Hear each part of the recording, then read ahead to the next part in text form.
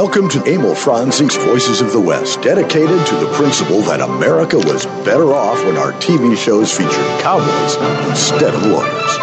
Yes, indeedy, we do this every Saturday here, streaming live from the White Stallion Ranch. It's Emil Franzi's Voices of the West. I'm Harry Alexander. Bunker de France is here. I'm still me. And Todd Roberts in Los Angeles. Still he. Yippee-ki-yay, yippee-ki-oh. Alrighty then, today's program. God, you guys. Today's program, I'm trying to behave myself, Harry. Yeah, I know you are. Don't cast any aspersions upon my character. Very well, sir. BS on your aspersions. Today we're going to do a book.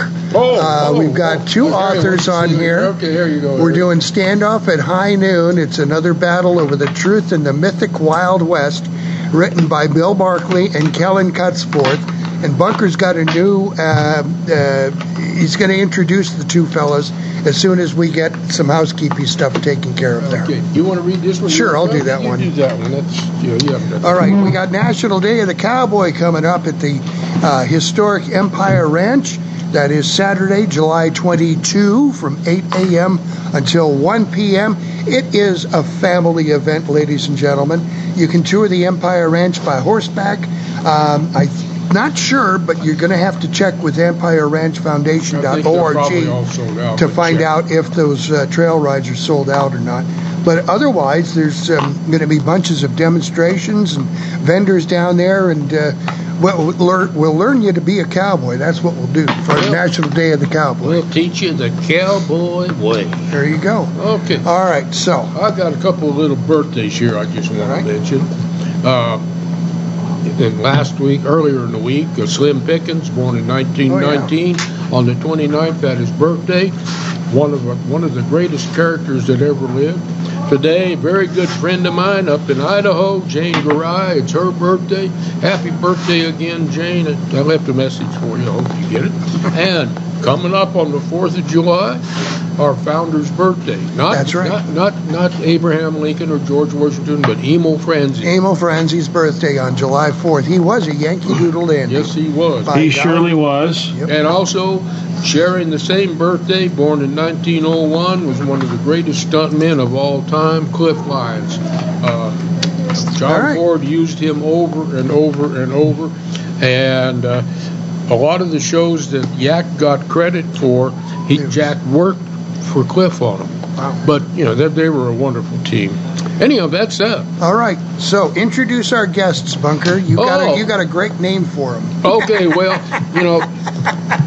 these guys, because they write about the West, it isn't right that they don't have a Western handle. Uh-huh. So, from now on, all their books will have to be signed off Wild Bill Markley and Kid Cullen Cutsforth.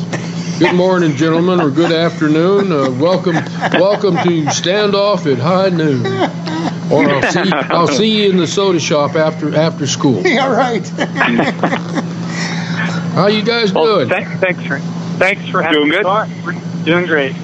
And I'm going to cheat a little bit. Well, first of all, let me say that Bill is in South Dakota, Kellen is in Colorado, and it's not like these two guys got together one weekend and wrote these books. It was a lot of back and forth stuff, and certainly is. Yeah. And these things are really, really good. Oh, I mean, you want something a little bit different to read one of these, or read all of their books. Read them all. That's the other thing too. Is it's not like two guys sitting down over a cup of coffee and noodling.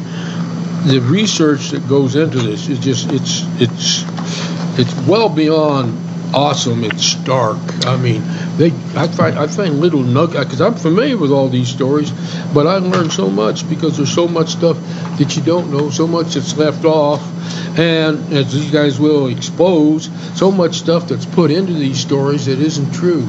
Kellen, what was the impetus behind this book? I mean, you guys did another one prior to this, right? So is this just like in the next series of this? Right. Yeah.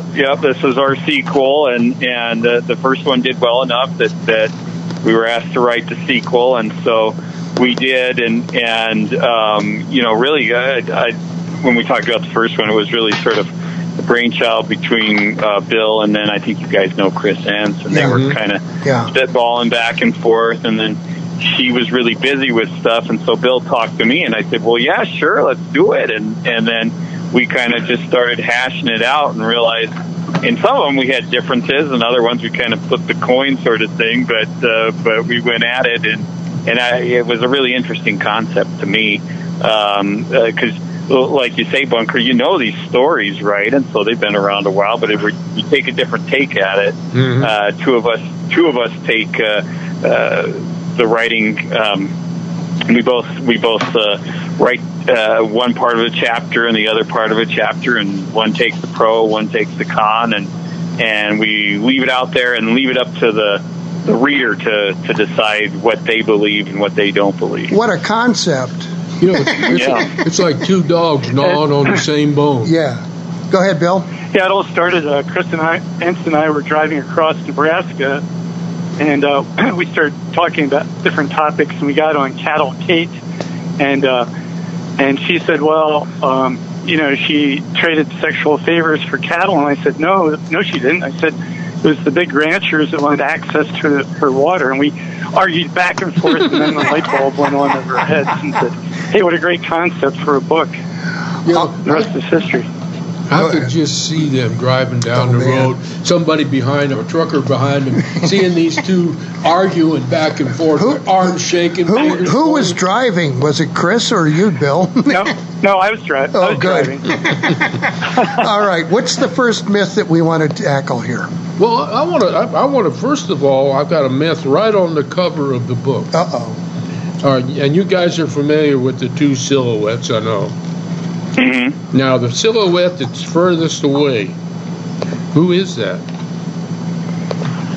Richard Boone. Nope. It's Bunker de France. No. Think about a fella that come out with a 78 LP in around 1959-60, gunfighter ballad. Oh, Marty Robbins. Marty Robbins. If you look at the picture of Marty Robbins, on that album, that's his silhouette. That's a pose, same pose. Yeah, also the same hat. pose that Paladin uses. Yeah, but the different hat. And that cover came about.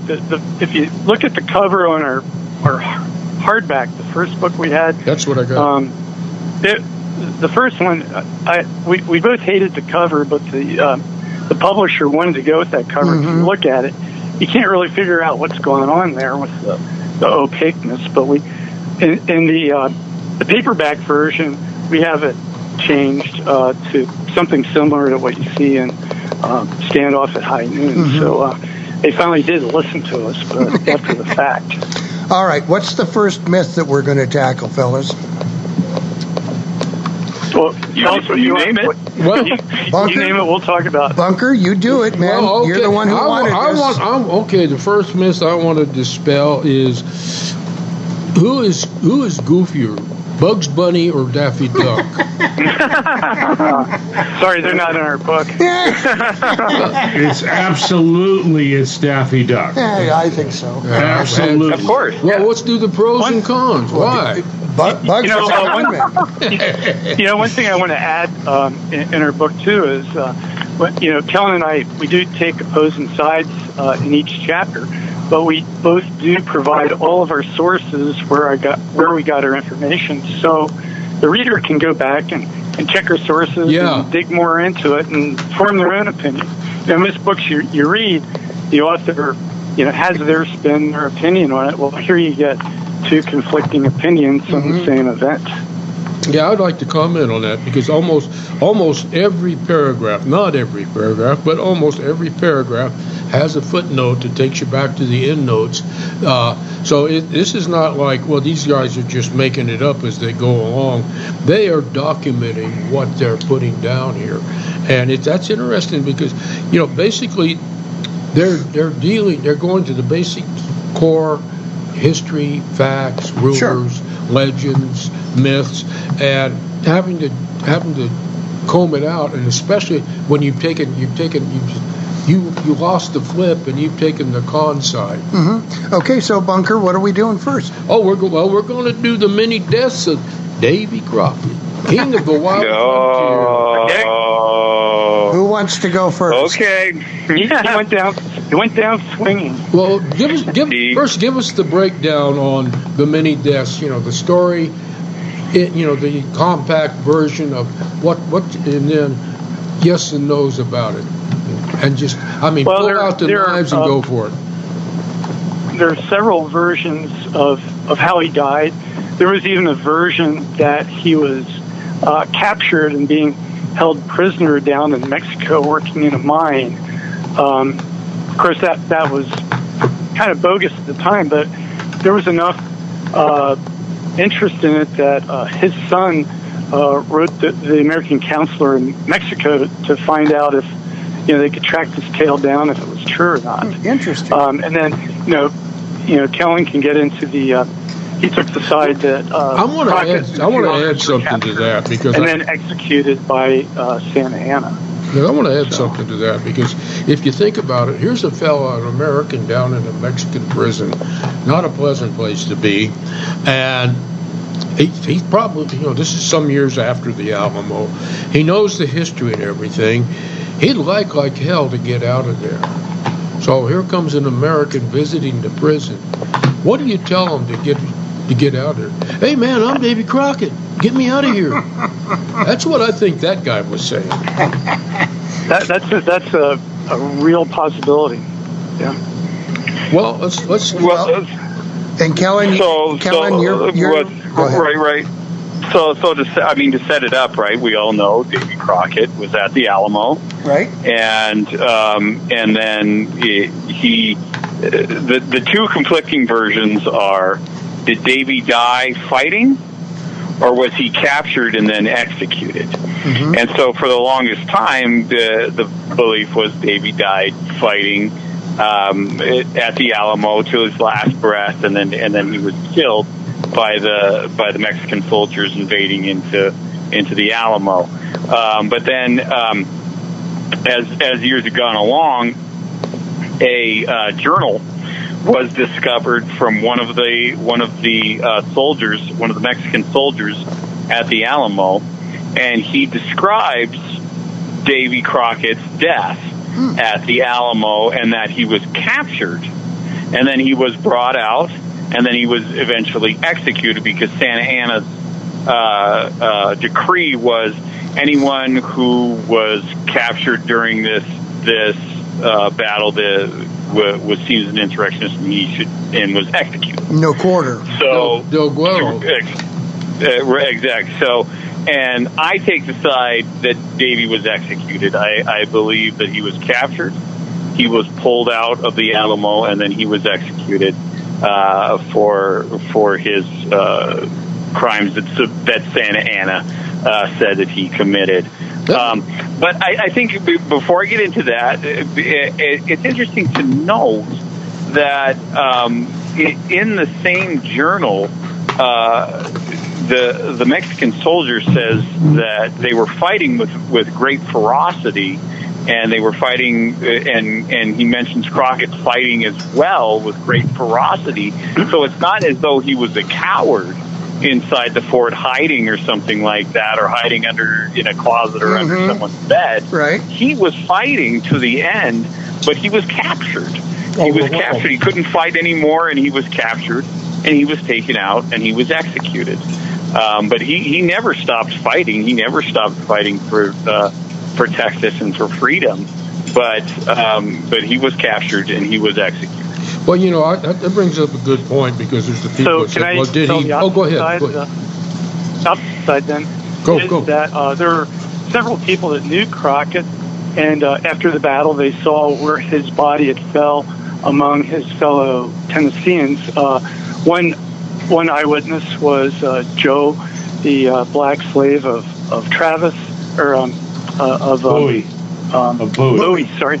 And the other was Susanna Dickinson, who was married to Captain Dickinson. They both saw Crockett's body with his fellow Tennesseans at a position right outside the chapel there, where they'd been, killed along with others.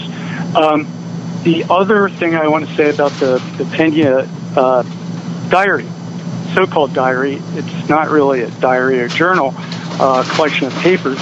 The notes that talk about, or the description that talks about Crockett's capture and execution are actually on different pieces of paper, written in a different handwriting, and it resembles a fictitious story that was in a Mexican newspaper printed later on. Wow. So you can't really call it a journal. It's a collection of notes. Maybe it's time to call in Geraldo. It's time to call in Geraldo Rivera. Yeah. He just retired, I think, right? Thank God. Yeah. Well, I want to go into. But there's another issue with the diary. There's another issue. And the issue with the diary is the fact that the Mexican government will not allow any of the paper or any of the journal to be carbon tested. Huh. So the fact that they won't allow it to be tested, even by carbon testers, experts, museum experts in Mexico, is a red flag for me personally. Okay. So the other problem is that the great Joe Musso, who is recognized as one of the Alamo experts anywhere and everywhere, he has said that he has two theories on Crockett's death. One, as you say, that he was outside the chapel. The other was that he was just outside the south wall, and he was literally skewered by Santa Anna's lancers on horseback. So because those are both two interesting theories. One coincides with yours. One's a little bit of a variation. Okay. But that coincides with his execution as well. He was not shot. He was run through with. He was run through in the middle of battle. And it's more of a memoir than it is a running journal or something like that. And it's written by Jose Enrique de la Peña, and he was an officer in the Mexican army. That is a proven fact. Right. That's true. not disputed. That's not disputed. Right. But what is disputed is there's a question about the authentication of the journal, because they won't allow it to be carbon tested. So, I'm not saying that it's not true. I'm just saying that that's an issue.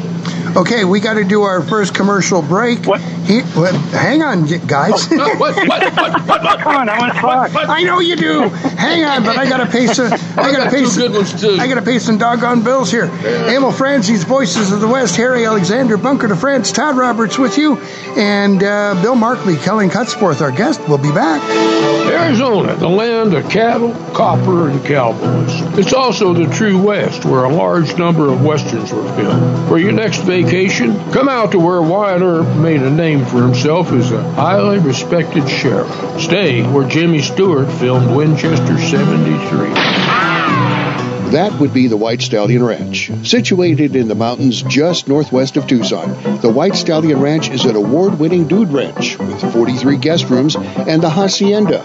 That's a 5-bedroom, 3-bathroom home, perfect for larger families, family reunions, and girlfriend getaways. Every guest room has a private patio with views of the cactus gardens, mountains, or corrals. Generous floor plans offer sunny, comfortable rooms, but you won't want to stay in your room. Outdoor activities are plentiful at the White Stallion Ranch. Horseback riding, hiking, shooting, archery, rock climbing, e-biking, and a weekly ranch rodeo are among the numerous activities that you'll enjoy on your ranch vacation. Go Western for your next getaway. The White Stallion Ranch. Book your vacation now online at whitestallionranch.com or call 520-297-0252. Are you looking for a smart way to invest your hard-earned dollars? Look no further than Wilkinson Wealth Management. This is an investment firm that works for you based on your expectations, not what the stock market says. This is a firm that wants you as a client, not just as a customer. This is a firm that lets you design a portfolio for when you need it. It's a new name, but the same great service you've come to expect. I Miss Wilkinson is now Wilkinson Wealth Management, 7411 East Tanca Verde in Tucson, 520-777-1911. Watch Old West silent movies anytime at voicesofthewest.net. All right, listeners, you like Westerns, right? You're darn tootin'. I mean, you do listen to this program. So you want a chance to tell the rest of the world which Westerns you think are the best? I'm always ready to back up whatever I say. Here's how. Email us your picks for your top 5 Westerns. Tell us why you think those 5 are the best cowboy movies. You got any more you want to say on the subject? Each month, we'll pick one entry and offer you the chance to talk about your choices as a guest on our live stream and resulting podcast of the Voices of the West program. Pretty simple, right? We want to hear from you. We have our men scouring the valley. Email your list to Best Westerns, voicesofthewest@gmail.com. I guess that's all we need to hear. What's this about, Billy? I'm really anxious to get a hold of him, Ma. Why? He murdered Rusty Bradford a little while ago. Fiddlesticks. Billy Carson never murdered anybody. Has the sheriff been notified? Oh, that would take too much time and give Carson a chance to get away. But we have our men scouring the valley. Kind of taking things into your own hands, aren't you? No, just enforcing the law. This is the Voices of the West. As I walked out in the streets of Laredo, as I walked out in Laredo one day, I spied a young cowboy wrapped up in white linen and a cold as the clay. His home's in Montana. We're back on Emil Franzi's Voices of the West. Harry Alexander, Bunker de France, Todd Roberts with us, and our guests Bill Markley and Kellen Cutsforth. We're doing Old West showdowns. These two guys are wrangling over the truth about the mythic Old West, not mystic. Mississippi. So somebody said we need to wrap up what's happening here with... I didn't say that. No, but I know that... You didn't say that. Bill wants to talk. Yeah, come on. He always wants to talk. I have just 2 quick things to say, and we can wrap up, okay? Okay, I got 2 comments to make. Anyway, because one is because if neither one of you guys mentioned this. Wait a second. Okay, go ahead, Bill. Wait, can I say 2 things? Please. First one is, the Pena documents, they're not in Mexico anymore. They were purchased by the University of Texas, and they're housed there in Austin. So they're in the United States, the Pena documents. Okay. Cool. And the other thing is, I was down at the Alamo last October, and they've reconstructed the position that Crockett and his men were during the battle, and it's pretty cool. They have kind of a wood stockade there and a cannon sitting there. So it's pretty neat to go see if you get down that way. Yeah, most excellent. Okay, I'm done. All right. What? Okay, this is the thing. I'm going to skip the one so we can move on because we know there's like 7 different accounts of he was captured. This is the thing that neither one of you guys mentioned, and it may just be because you didn't think it was important, but it was my understanding that after the battle was over, under the orders of Santa Anna, all of the Texicans, all the people fighting against him, all of the bodies were gathered together in a pile and burned. Now that brings up the question that if that happened and Crockett was killed in front of Santa Anna 7 different ways, what happened to his body? Was it carried back there and thrown on the pile, or what? Because that's part of the mythic history that's been out there for a long time. Interesting. Either of you have a comment on that? I think, as far as I know, most of the bodies were burned. Maybe a couple of the local people were not. When the if their families went and asked for the bodies. But I think that the vast majority of all the bodies were burned. Okay. So that brings up the question of Crockett's body if he was captured. Well, he would have been burned right along with. Yeah. I mean, they executed him one way or the other. Yeah. Well, there you go, Bill. You gave it away. You said it. They executed him right away. There you go. Yeah. I mean, I said the people that Santa Anna referred to them all as pirates. Yeah. And he said pirates are going to be given no quarter and executed summarily, completely. Yes, and then the burning of them it's sort of a symbolic of he wiped them completely out. All right, let's turn the page here and talk about Buffalo Bill Cody. My favorite. And him, mine too. Him riding for the Pony Express as a young man. Was he a blowhard or did he really do it? He did it. He absolutely did do it. He absolutely did. He was a young man. No, so we all know the Pony Express. Let's get this out of the way. We all know the Pony Express, right? Yes, correct. Yes. Across the board, when we hear that name, everybody knows it. It's in our minds. It's in the popular culture. Yep. I want to say something like 4 or 5 years ago. Google on their doodle for the anniversary of the Pony Express ran a game that you could play on the doodle that was delivering the mail for the Pony Express. That is how well known it is. And I will say this to start off. The Pony Express didn't last more than a year. Right. It was a historic footnote until one man and one man alone brought it out and made it something, and that was Buffalo Bill Cody. And Buffalo Bill played the Pony Express for his Wild West.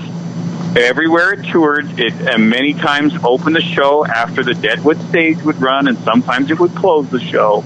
But it was part of the show for years, decades and decades and decades, and that is why it became part of American culture. So if someone who did not ride for the Pony Express, what would the point be for him to have that in the show? Nobody cared about it until it was in the show. Okay. Until you saw it over and over again and you saw the daring and all of that. Secondly, the parent company of the Pony Express, Russell, Majors, and Waddell, they were a freighting company. It is a proven fact that Buffalo Bill did indeed work for them, and in Alexander Russell's memoir, he opens his portion about the Pony Express stating that Buffalo Bill rode for the Pony Express. Now, yes, he would have been a very young boy of 12 or 13, but that doesn't mean he can't ride, and he started riding and earning money for his family very early on for freighting companies when his father died when Bill was a very young boy. Well, we do know that kids, the young teens and pre-adolescents were all over the place. They enlisted in the war, in the war between the states on both sides, and so it's logical to figure that this could have happened. Just the footnote to point out, Buffalo Bill is in book 1. He's not in this book. Well, I'm just talking about... Oh, I know, but I'm just pointing out, because we're not talking about this book now. We're talking about the first book. Markley, what do you think? Why did you guys have to pick a chapter that I'm probably the weakest in?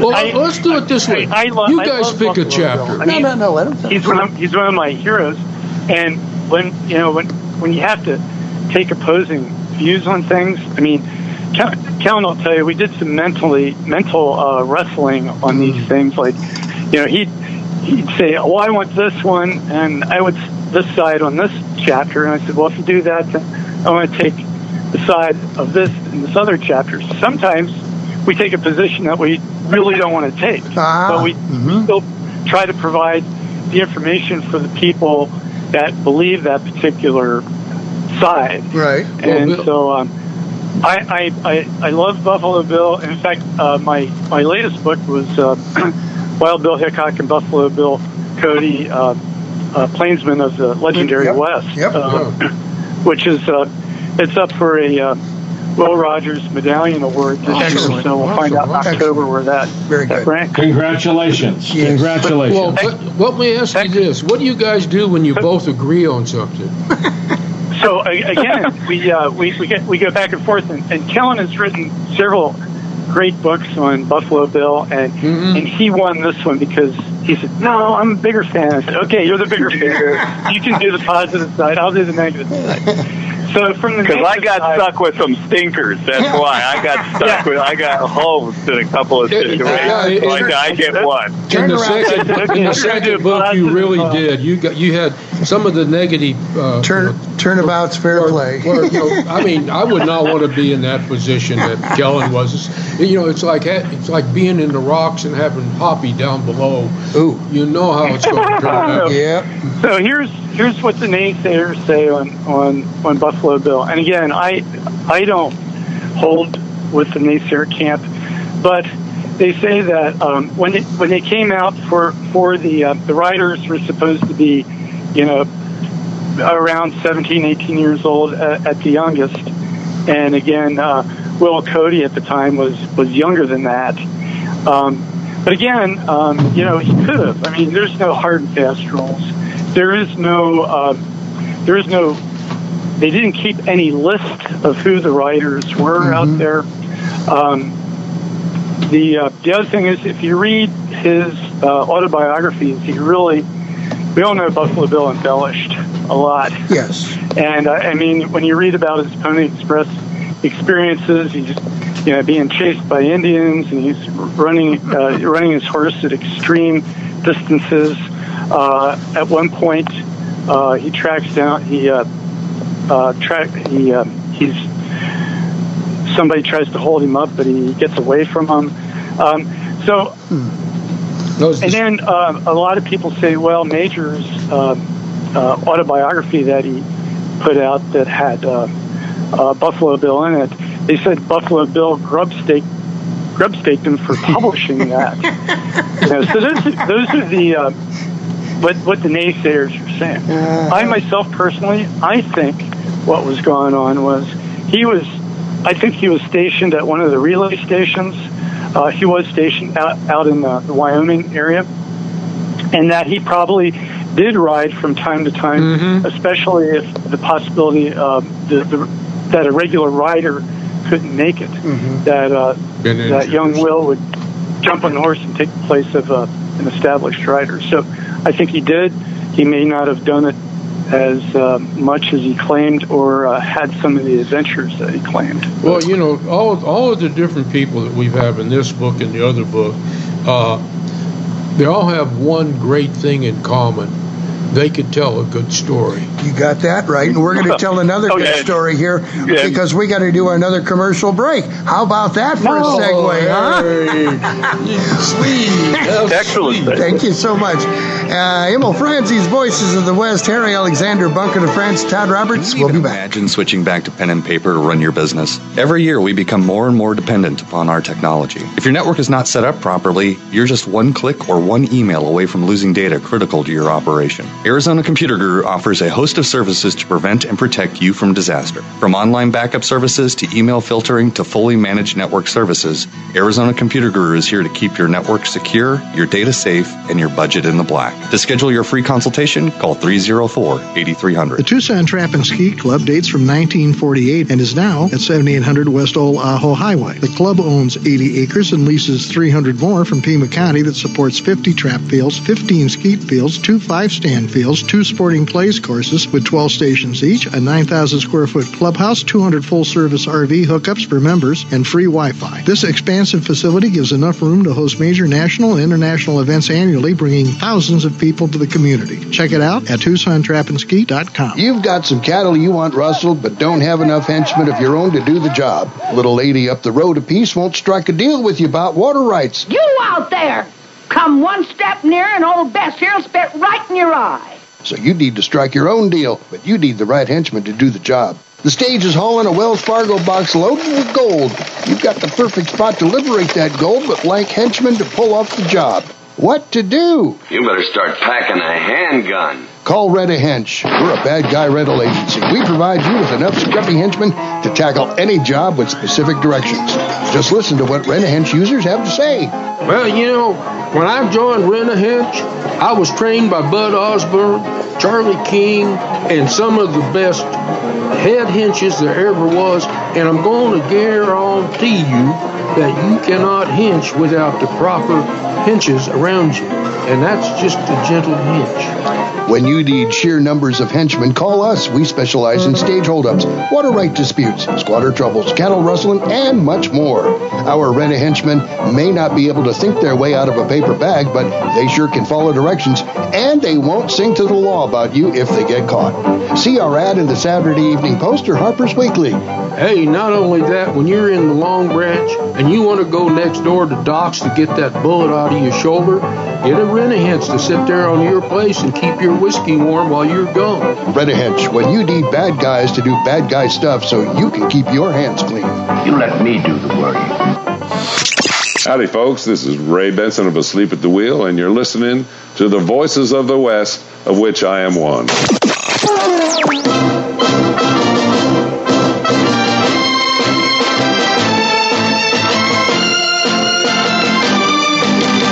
Emil Franzi's Voices of the West, Harry Alexander Bunker de France, Todd Roberts in Los Angeles.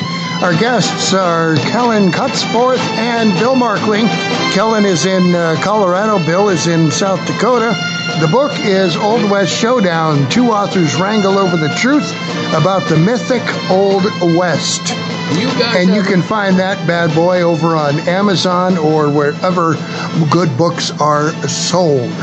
Now then, better books. Now then, fellas, I want you two to choose the chapter that we're going to talk about next. Then it's your fault. Yeah, before we do that, we can't agree on that. Can I do a commercial out for us? What's that? We're going to be in Deadwood. Oh, I love that. Yeah. All right. August 18th. August 18th, and we are going to do this in person in front of an audience.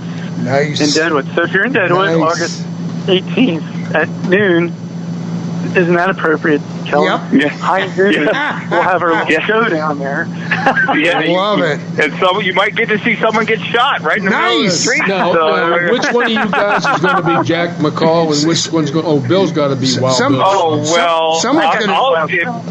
Someone's going if it comes out, I could be Jack McCall because I get to do the shooting. You can get out of there, man. Somebody's going to stream it live. Someone will stream it live, won't they? Well, they'll catch me probably before I get there. Kellen, pick a chapter.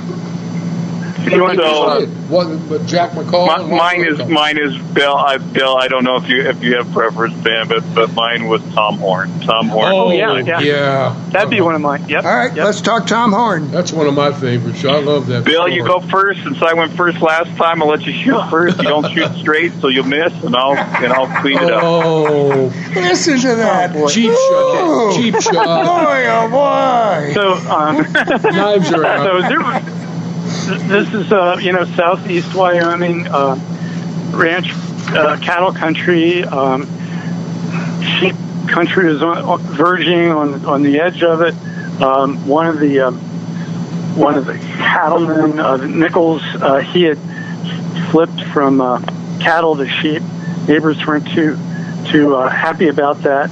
In fact, his neighbors, the Millers next door, they'd been feuding. I mean, these guys, one had pulled a knife and stabbed the other, and their kids, would beat each other up, and so it was not good between the Millers and the Nichols.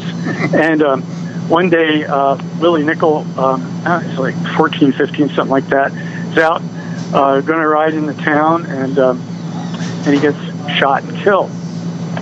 And so during that time period, Tom Horn, who was a cattle detective, was riding through the area, and eventually became one of the suspects. And people finally zoomed in on him, and he got drunk one night and made a confession in Cheyenne, and from there they started the trial. What's interesting about the whole thing is, you can go and read the transcripts of everyone, during the court, what they were testifying back and forth, and it was a huge trial, and it made national papers all the way to New York City. People were coming out to see this trial. It was a big event. In fact, they had at one point there was a fiddler outside the courtroom, the courtroom downstairs. And Nice. People were outside dancing and entertainment. Jurors were tapping their feet. But eventually, the jury decided that Tom Horn had killed Will Nichols, and that he was sentenced to death. They went through, all the way to, asking the governor for a pardon. In between there were a lot of Tom Horn fans, and they had things. There were threats of attacks on the prison to bring him out. They even had a Gatling gun set up to make sure nobody came through. Anyway, Horn made a prison break at one point, but he was captured in town, and eventually he was hanged, and that was it. They developed a device where he actually hanged himself, where he had to step out on this platform, which released water into a tank, and then or let the water out of the tank. I forget which way it went, and the trapdoor opened, and his own weight pulled him down, and he was dead. So, Kellen, your side. So we all know, since everybody's big Westerns fans here, of course, the movie Tom Horn, starring Steve McQueen, right? Yep. What was that, 1982, 1980, something like that? Anyway, so if anybody gets a chance, check it out. It's actually really good. They play loose and fast and loose with the facts, but when it comes down to it, I guess to me, Tom Horn, you have to give a little context. Tom Horn he worked for the cattle bosses. He was definitely, he was a cattleman, and he did not mess around he was their favorite instrument, they would say, when they wanted to bully someone, when they wanted to keep someone from a smaller rancher getting their strays or getting into the larger cattlemen's cattle or moving in on their business. He was a stock detective, and he certainly was not the most well-liked guy, for sure. Now, with that out of the way, why in the world, what would be the point of Tom Horn killing Willie Nichol? Just put that out there. Why? Why would he do it? What would be the point of killing a 14-year-old boy? Secondly, Tom Horn was seen at the time that Willie Nichol was killed trying to break a horse. Now, he didn't see the person who saw him, and so when he was asked about it at trial, he said, "I don't know. I didn't see them." But he was specifically noticed by someone when Willie Nichol was killed.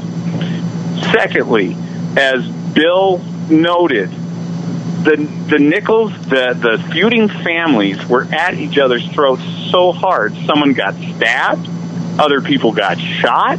Willie Nichol was threatened earlier, before Tom Horn came, by one of the feuding families, by someone pointing the gun at his horse. So again, why would Tom Horn kill him? And then secondly, the confession, or I guess thirdly, the confession that Bill talks about was taken from him at early in the morning, when he was most likely still drunk and hung over. And when the authorities went after the murder of Willie Nichol, they looked at no one else but Tom Horn. They wanted to get Tom Horn. They wanted to make an example of the large cattleman, and Tom Horn was the perfect patsy for that. He didn't do himself any favors, because he was a loudmouth and he was a jerk. but I do not believe that he killed Willie Nickel. Can I add to that? Because I agree with you 100%. When you look at the transcripts with Stoll, starting at the inquest, right away he goes, everything is about Horn. And then you get with LaForge, who basically entraps him, gets him drinking, and then after a night of drinking invites him over to the marshal's office, where Horn has been basically promised a job with LaForge. And correct. And the thing is, as you said, he is a braggadocio.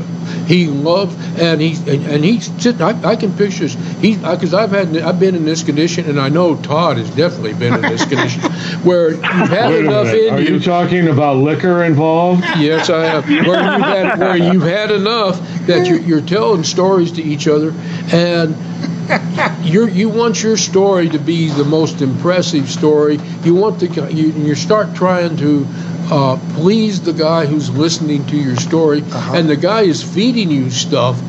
And I honestly question the validity of the confession. Todd Roberts, what do you think about all of this stuff? Well, I'm not going. I hate to say it, but it's by no accident that today I have a huge pot of Italian red sauce on the stove on low simmer. So there's a lot of different ingredients in that, and I'm just going to add. I'm going to do what I did there is what I'm going to do now. All right. So there are two arguments here, and I agree with both of you gentlemen simultaneously. So my question is this: we have on one side that Tom Horn in his confession mentions or something to the degree of, he alludes to that he thought he was shooting Old Man Nichols, who was believed to be a rustler, or the cattlemen have told him that he was a rustler, and he had studied him like he studied all his victims, and the boy went out and grabbed his father's jacket before he went out early in the morning, and he was wearing his dad's jacket, and that's why he shot him, because he thought it was the father in the jacket. The other competing argument is this, that you're right, Tom Horn was very proficient at what he did, and he was not well liked by the other side, being the rustlers or the little ranchers who the cattlemen were against, and that somebody set him up, shot Nickel, and made it look like Tom Horn had shot him. So what do you guys think about those two theories, and how do they enter, and how much weight do they carry on either of your arguments? Bill, will you go ahead first? Well, again, just a couple of things. The guy who, Kellen mentioned the guy, I can't think of his name right now, that said he saw Tom Horn miles away from where that was Flagga shooting happened. Before that, Horn said, on a different case where he said he's a liar, he doesn't say the truth, and he's just an idiot. And so and that was brought up at the trial, that Horn had called the guy that was trying to bail him out basically a liar. The other thing, again, is that he did confess. People kept asking him, have you had too much to drink, or are you thinking clearly? He goes, yes, I can hold my liquor.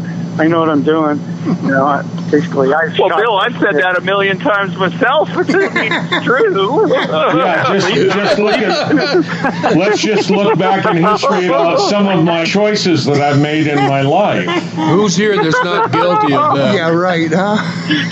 I think, again, the whole case really hanged on what came out of Horn's mouth himself.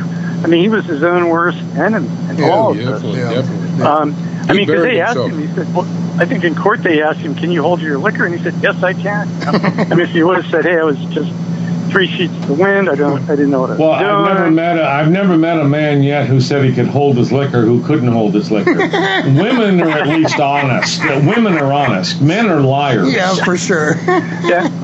So the thing is, I mean, he was basically convicted on his own word, and tried and executed. And again, as I think both Kellen and I have said, this is probably the most, I would say probably the most difficult one to do. It's like, wow, you're going through all this and going, well, did he or didn't? Because it's still, no. Yeah. Well, it was my favorite. It was my favorite to do because there was so much. And I will say too, and I'm with Bill. I can't recall the man's name, but there was also another woman who had a boarding house or with restaurant or something like that. Interesting. And she had mentioned that Tom Horn came in to the restaurant, and around the time that he's supposed to be running from the Nichols murder. Interesting. And she was defamed in the trial and said that she was in love with Horn and that they were having some kind of tryst. And she actually won a defamation suit after the trial had ended because they lied about her on the stand. The prosecution defamed her and lied about her because that never happened. Horn didn't know her. She didn't know Horn from anything, but she had seen him coming into her establishment. It smacks so much of a setup when you don't look at any other suspects. This is your only suspect, and it's Horn or nothing. I mean, it's him or nothing. Well, and that's what it's very reminiscent of Oswald on November 22nd. Exactly, but perfect. Yeah, exactly. Times have not changed. You're still the same. But we have to take a commercial break, our final one. That's a shame. Anyway, we'll be back with much more right after this. For all you horny people, copper and cowboys. It's also the true West, where a large number of Westerns were filmed. For your next vacation, come out to where Wyatt Earp made a name for himself as a highly respected sheriff. Stay where Jimmy Stewart filmed Winchester 73. That would be the White Stallion Ranch. Situated in the mountains just northwest of Tucson, the White Stallion Ranch is an award-winning dude ranch with 43 guest rooms and the Hacienda.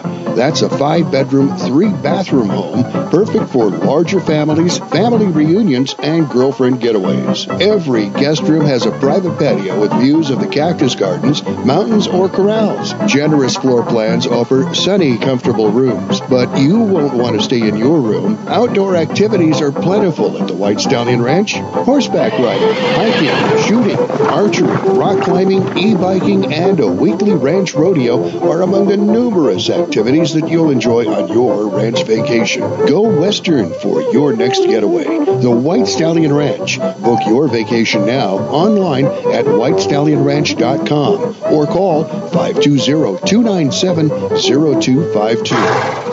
Are you looking for a smart way to invest your hard-earned dollars? Look no further than Wilkinson Wealth Management. This is an investment firm that works for you based on your expectations, not what the stock market says. This is a firm that wants you as a client, not just as a customer. This is a firm that lets you design a portfolio for when you need it. It's a new name, but the same great service you've come to expect. Miss Wilkinson is now Wilkinson Wealth Management, 7411 East Tanque Verde in Tucson, 520-777-1911. Read classic Western comics anytime at voicesofthewest.net.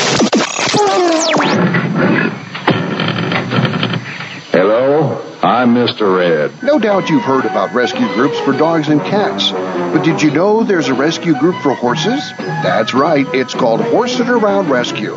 Founders Steve Boyce and Teresa Worrell are helping out all those equine victims of neglect and cruelty by giving them a place to restore their health and wellness. And Horse It Around provides a nurturing and natural environment where horses can be horses, so they can be adopted out into forever homes. More than 120 horses, mules, and donkeys have been adopted out, but like everything else, it costs money to run the project. Horse It Around is a 501c3 nonprofit located in southeast Arizona. Your tax-deductible donations to Horse It Around will go a long way so those horses can be horses. Check out the website, horseitaroundrescue.org. Make a difference in a horse's life. That's horseitaroundrescue.org. All right, listeners, you like Westerns, right? You do listen to this program. So you want a chance to tell the rest of the world which Westerns you think are the best? I'm always ready to back up whatever I say. Here's how. Email us your picks for your top 5 Westerns. Tell us why you think those 5 are the best cowboy movies. You got any more you want to say on the subject? Each month, we'll pick one entry and offer you the chance to talk about your choices as a guest on our live stream and resulting podcast of the Voices of the West program. Pretty simple, right? We want to hear from you. Well, we have our men scouring the valley. Email your list to Best Westerns, voicesofthewest@gmail.com. I guess that's all we need to hear. Stay back there, you hombre. Or somebody will be stopping left. Come on, son. This is the Voices of the West.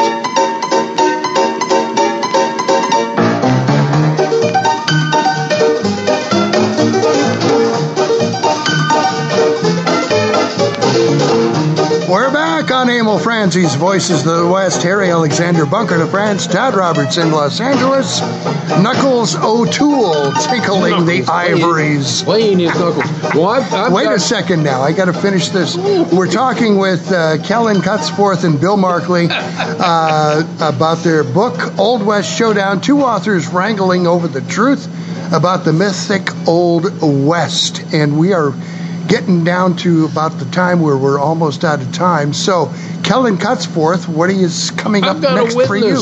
I've got a witness to this. All right, quickly, Bunker. Gwendolyn Kimmel, she swore that the Millers did the killing. Okay. And she was charged with perjury, which I believe was a ploy by LeSueur to try to shut her up. Because after he was hung, they dropped the charges. Interesting. All right. Gwendolyn Kimmel. Yeah, she lived with the Millers. All right. Kid Kellen, what have you got coming up next? He's surprised by that name. Oh, it's voiceless. The speech. Hello there. Hello. Kid Kellen, are you there? He's looking it up. Did I lose him? He left because I won the argument. Oh, I see. All right. Wild Bill, what's going on next for you? Did I lose Kellen? Yeah, I don't know what happened to Kellen. What the heck? Must have got knocked off somehow. I got for me, I am range currently detective working got him. I'm working on a biography of Jim Bridger. Okay. So that'll probably be out a year from now. Sure. Oh, Big Jim Griffin? Bridger. I'm sorry, Bridger. Oh, okay. Jim Bridger. Mountain Man, Jim Bridger. Yes. All right. Well, we seem to have lost. Great Salt Lake things. All right. We seem to have lost Kid Kellen. Do you know what he's got planned next, Bill? Yeah. Well, I just, as I said, he and I will be squaring off in Deadwood August 18th. That is so cool. And yeah, it'll be fun. It's the first time that we've actually done it physically together. I mean, we've done it on the radio with you guys, but never, in person. So hopefully things won't get physical. Somebody needs to live stream that event. He's younger than me. Yeah, he's younger than you. On Facebook, he's younger than all of us. Yeah, somebody needs to stream that event live on Facebook so that all of us can watch it. I mean, what a great idea to do that. It's being sponsored by Deadwood History Inc. So I'll ask them. Maybe they could do. That'd be kind of fun if they could do. I think so. I think so. Recorded. That's a precedence. It is. It's a pretty cool thing. All right, Todd, you got anything you want to throw in there in the 30 seconds we got left? Well, I just think this was a great show, and what a unique idea you guys have created by writing this book. Of showing both sides to a common issue simultaneously through the book instead of somebody having to go read 2 different books, and you can't reference either side from the milepost. And I just, my hat is off to you for being inventive and thinking in this way. And we want more. Well, thank you. And I learned so much from this stuff. And my favorite chapter was the Tom Horn, and I learned so much in that I'm just. So thank you both guys. We need more. Oh, here comes Kellen. Okay. Hang on a second. There we go. Hey, one second. Come on. Answer the call, damn it. Merge with call. Merge. Okay, do we have you, Kellen? Yeah, I'm back. I'm sorry, I don't know what happened. I don't know what happened either. I think I lost Bill. I think I may have lost Bill, but the question was what's coming up, Kid Kellen? So, Bill, I can't tell you what Bill's working on, but for you, definitely for us. For me, I am working on a book with another author. I'm actually working for sort of a ghost write, but I guess I can say it. Yeah. It's on Edward Curtis. And I think everybody knows Edward, the great photographer Edward Curtis. Wrote the North American Indian, and did I lose him? Some of the most beautiful photographs you've ever seen. All right, most excellent. Anyway, so I am working on that, and it is actually a very unique and special book. It is working with never before published photographs of Edward Curtis. Interesting. So So I'm really looking forward to that, and we've been working on this one for a while. Kind of got shut down with the pandemic and everything, and then publishing and all that stuff got shut down along with the pandemic. Blah blah blah blah. So it's been forever to get around to it, but that is what I am working on right now. We're going to put you in touch, the two of you, with a friend of ours, Travis Mills, who produced 12 Westerns in 12 months during the pandemic. And his Westerns are incredible. They are. I dare say he is the next John Ford, okay?